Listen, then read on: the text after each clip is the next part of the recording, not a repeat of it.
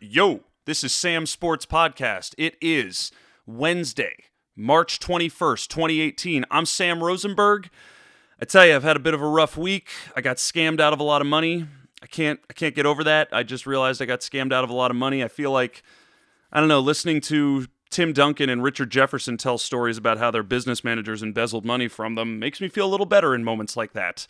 Because I tell you feel pretty stupid after you get scammed out of a lot of money. But I tell you, the things that are making me feel better is talking sports and talking basketball and talking Sixers. So I'm back on the mic. Let's talk a little bit of the Sixers. The last time I checked in, it was a week ago. Sixers had just come off a tough loss to the Indiana Pacers. It was a close game. But the title of last week's podcast was The Sixers Struggle Against Playoff Teams. Now, title of this week's podcast is that their playoff rotation is set, because I am going to go over that. The last three games since last week's podcast was the Sixers playing the Knicks and the Nets on back-to-back nights. They pulled out victories against both. And then they had a bit of an interesting game, up-and-down game with the Charlotte Hornets earlier this week. They also pulled out a victory. But the thing to highlight here is the fact these were all sub-500 teams. These are not playoff teams. It is official. The Sixers have the easiest schedule for the rest of the season. And I looked at it on tankathon.com of all places, and it confirmed that the Sixers far and away have the easiest schedule, easier than any other team in the league. I believe they only play four real decent above 500 teams. They got a game against the Wolves, the Nuggets, the Cavaliers, and the Bucks, and then all the other games they're playing is against sub 500 dog shit teams. That was on show this past week because listen, these teams they played, I mean, I don't want to say they beat them like a drum. Like the Knicks gave them a bit of gave them some trouble. I believe it was in the Garden. I think it was, Madison Square Garden on last Thursday night. The Knicks gave them some trouble, but inevitably in the end, Joel Embiid turned it on. Sixers hit a couple of big shots. This is a team which is now starting to look a little better at closing, good at closing games. Embiid gets hot. Whatever this fatigue issue was, last week certainly didn't pop up this week. And in the end, the Sixers pulled out this game against the Knicks. And then they had a back-to-back against the Brooklyn Nets. And I think the big celebration was Joel Embiid turned 24 years old. There was a whole thing. I mean, listen, Embiid is such great news fodder. They'll talk just about anything regarding him and his life and how they can fit it in. So they played the Brooklyn Nets. Brooklyn, they beat the living shit out of. I mean, Brooklyn is really, they can do whatever they can. They've got some exciting players. But the truth is, I think Brooklyn gave them a run for their money. But in the end, the Sixers were able to pull out the game in the closing minutes to really close it out. The interesting one was the Hornets. Now, I've looked, and I think all four games against the Hornets are going to take place over these last couple of weeks. Not coming up, but I believe they played the Hornets 3 times in the last 3 weeks, and I believe they have one more game against the Hornets. And now each time the Hornets have kind of given them some trouble. There was one game where Dwight Howard had 30 points, and Joel Embiid, still he sort of muscled around Joel Embiid, but the truth was, this Hornets team has so many flaws, so many injuries, and they're just not a good team. I mean, I don't know what their identity is. And, as good as Kemba Walker is, they can't really seem to make the rest of it work. And they've got to figure some things out, especially with Batum being one of their best players, and now he's injured. I don't really know what the hell the Hornets are, but they do kind of yuck it up with the Sixers and make it a good game. But the truth is, whether it's been a good game or not, the Sixers have been able to beat the Hornets all 3 times they've played them over the last couple of weeks, and I think they're going to beat them again with the remaining schedule. So those were the 3 games. It was impressive. The Sixers, they faced a little adversity, but the truth is these teams were not particularly challenging. And the Sixers should be beating teams like this. If they want to be a playoff team and actually try to make some noise, they've got to be beating teams like the Knicks and the Nets and the Hornets, and they did. So they took care of business. That's great. The thing I want to kind of focus on a little bit now is some of the chemistry I've been seeing on the team, specifically with Ben Simmons. Now, Ben Simmons has gotten, he's recording triple-doubles, which, I think I'd like to echo this sentiment that came up last year with sort of the romanticizing of the triple-double, with Russell Westbrook averaging a triple-double over the course of the last season and essentially winning MVP, even though his team only won about 46 or 47 games and got into the playoffs in the 6th seed and got bumped in the first round. This romanticizing of the triple-double has kind of, lofted the status of that particular stat, when in reality, it's just a stat. It doesn't always equate to great victories or, overall helping of the team. You've got to look at other stats like usage rate and plus minus and real plus minus. And I think that's what we're seeing with Ben Simmons. He's been recording a lot of triple-doubles recently. He can clearly do a lot of things on the floor. I think he's like the first rookie since, Oscar Robertson or Magic Johnson to have like 2 back-to-back triple-doubles or 3 back-to-back triple-doubles. But I gotta tell you, man, I was noticing the other night, he was almost pulling a little bit of a Russell Westbrook from last season. He was like fighting guys for rebounds. Like Amir Johnson was going up for a rebound and like Ben Simmons nearly took it out of his hands, and Amir Johnson did the whole okay, I'm not touching it, it's yours. And I feel like he did it to Embiid the other night too, and it's at that moment at the end of the game where I'm starting to be like, dude, you're fishing for stats. Like, you're literally trying to get that 10th rebound so you can get the triple-double. And that's what happened with Westbrook last year. Like, the Thunder, I feel like all of the Thunder front court players were, like, trying to help him get rebounds. Like, Steven Adams would sort of get out of the way and let Russell get the rebound. I'm seeing a little bit of that with Simmons. And personally, I find it a little disconcerting because he's focusing a little bit more on stats. But listen, I think we're going to learn a lot more about who Ben Simmons is as he unfurls himself as a young man and a superstar in this league. And right now, I can tell you he is a very different personality type from Joel Embiid. He seems to be a little cagier, a little bit more closed off, and I don't think we fully know who the hell he is right now. Because right now he's a rookie. He's a rookie who has got all these abilities, athleticism, passing, and skill, but yet can't shoot the basketball. However, got to give him some credit. I've seen more jump shots happen as of the last 2-3 weeks in his game than I think I have all season. He hasn't shot a three-pointer. Aside from like a mid-court heave at the buzzer, he still has not shot a three-pointer, and I don't think that's coming anytime soon. Now, another thing I want to say is JJ Redick. I got to bring him up. I love him. I do love him to death. I think he's a fantastic shooter. I think he's been a great addition to the team. I love his podcast. I kind of love everything about him, but now that I've been able to really focus on him with a magnifying glass because he's on my Sixers team now, I'm really coming away with the fact that I don't know how clutch a shooter he is. And listen, he's got one of the best free throw percentages in the league. I was looking, Courtney Lee's number 1, Redick's number 2, and Marco Bellinelli's number 3. These are guys who are shooting in the 92-93 percentile. And I've seen JJ Redick miss more free throws at the end of a game than he does at any other time during the game. And it's just disconcerting to me, considering how great a free throw shooter he is. And yet, when he all of a sudden has to, he's going 1 for 2 with 20 seconds left. He's going 1 for 2 with a minute and a half left. And it's like, dude, this is not okay. I've also seen him take clutch three-pointers at the end of the game that he misses.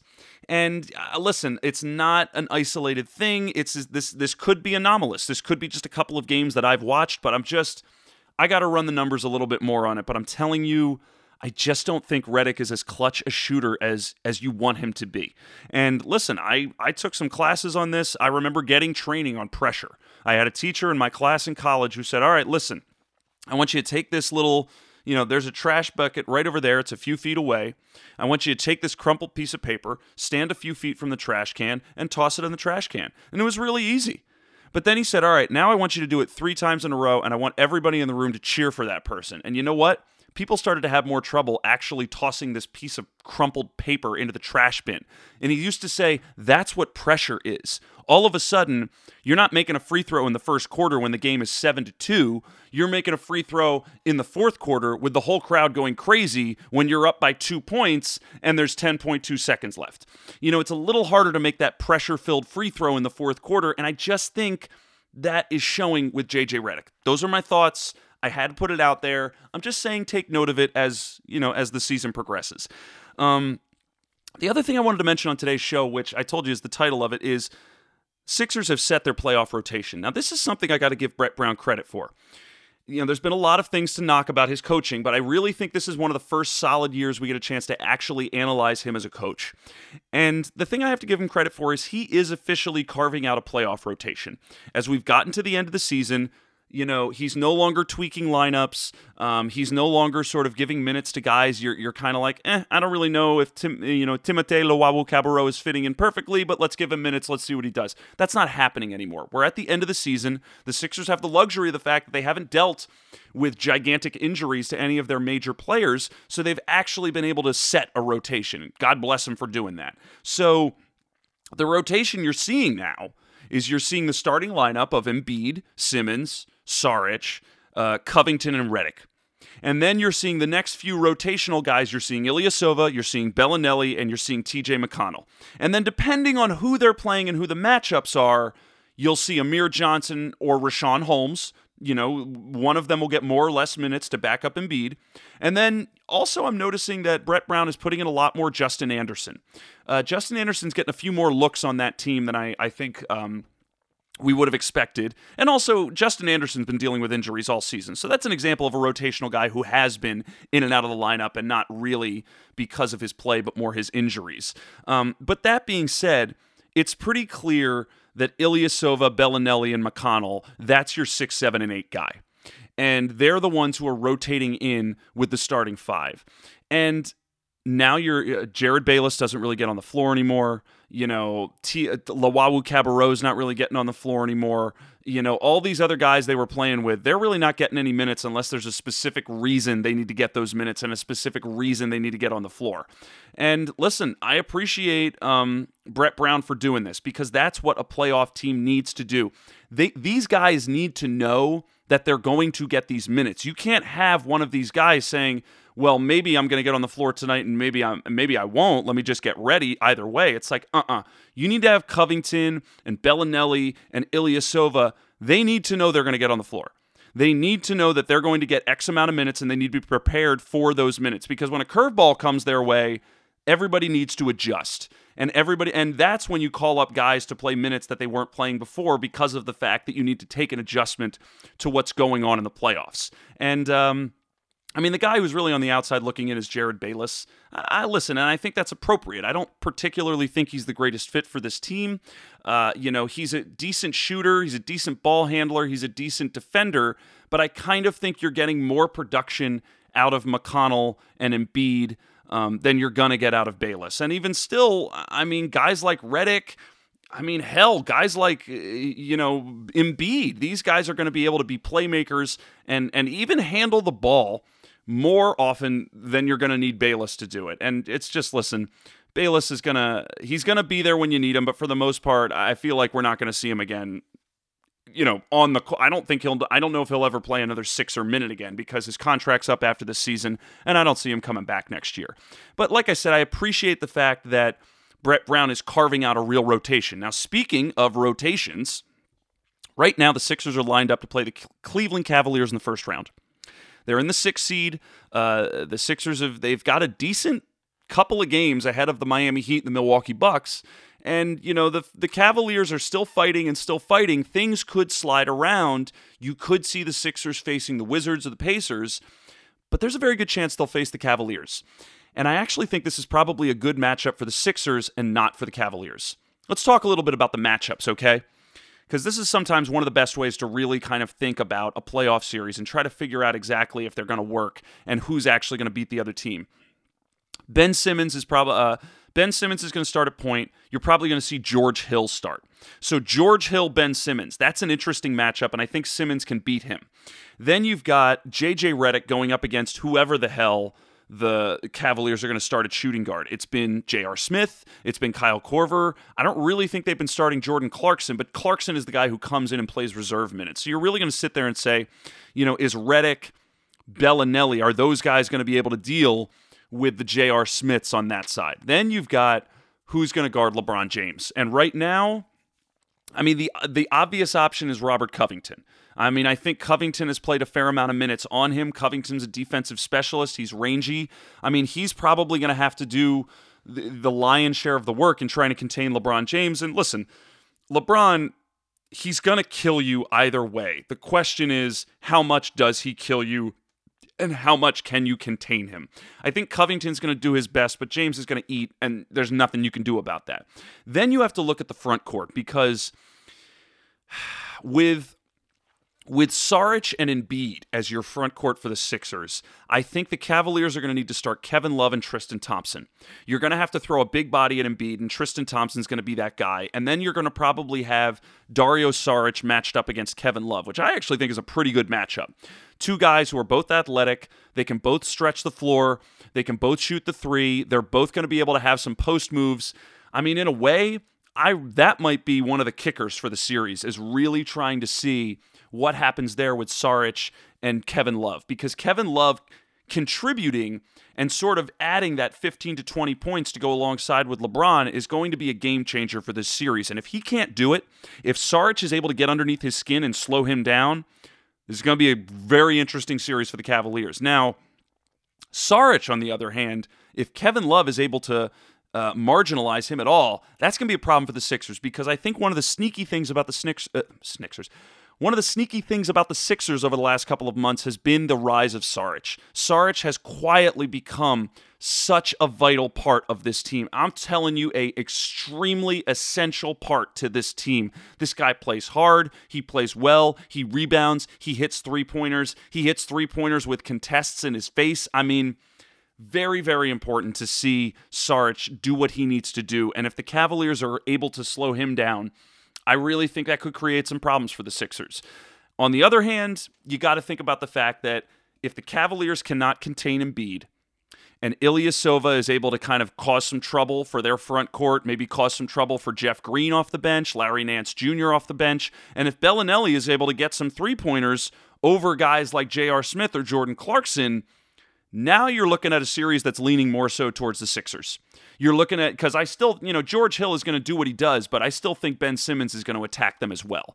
I mean, I'd be very interested to see who they stick on Ben Simmons. Like, you might see LeBron James guarding Ben Simmons a fair amount. You might see Jeff Green guarding Ben Simmons a fair amount. And that, I think, is going to tell us a lot about how this series is going to shape up. Right now, I mean, I know it sounds crazy to say it, and I know it's LeBron James. I still think he's the best player in the league, better than Kevin Durant, better than Steph Curry. I still think he is LeBron fucking James, and it's hard to bet against this guy who's been to 7 straight finals, but this is the year that they are not going to do it, okay? Somebody is going to take down this Goliath, and I think I was predicting it would be the Raptors. I think a few weeks ago I had trouble kind of saying that the Sixers could get out of a series with the Cavaliers, but I mean, right now, I look at these matchups, it does not look good for the Cavaliers. The Sixers really, I mean, these are some good matchups, and they might have their number.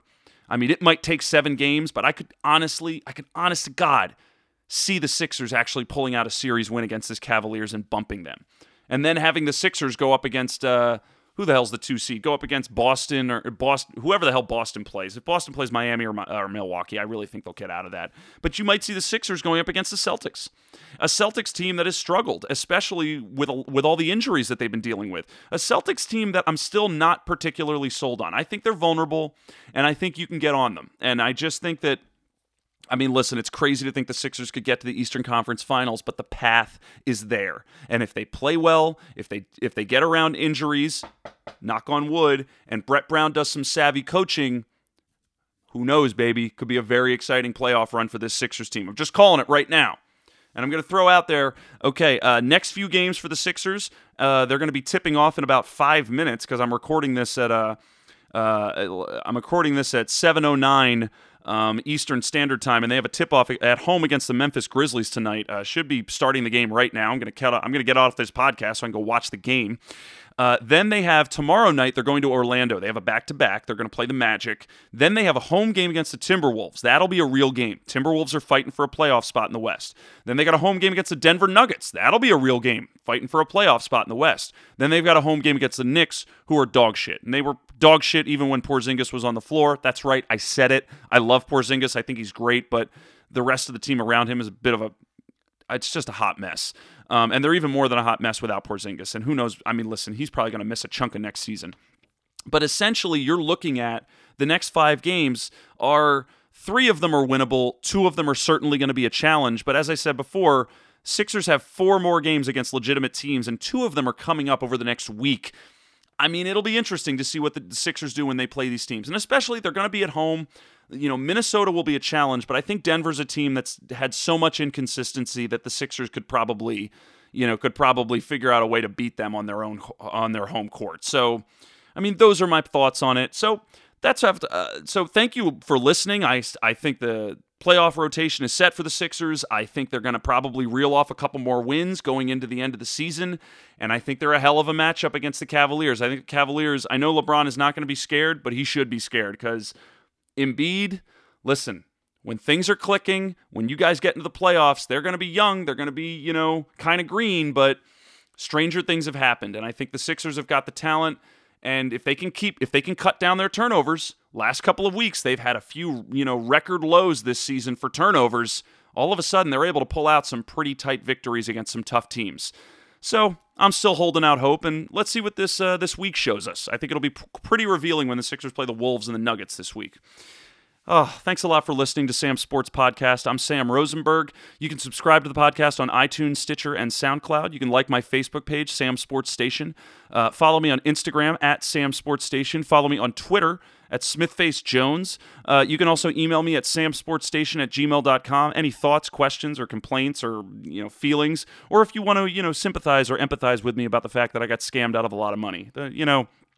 I'm realizing apparently everybody's been there, or not everybody, but it happens to a lot of people, and there's a lot of fucks out there who prey on people's confidence and trust. So fuck those fucks. And thank you, Tim Duncan and Richard Jefferson, for sharing your stories about being embezzled, because it makes poor guys like me feel a little better. And listen, go Sixers. Enjoy the game tonight. Enjoy the game tomorrow night. I'll be back next week to recap what's going on and to stick with the Sixers as they go into this playoff run. But in the meantime, enjoy the games. I'll be back next week. Take it easy. Bye-bye.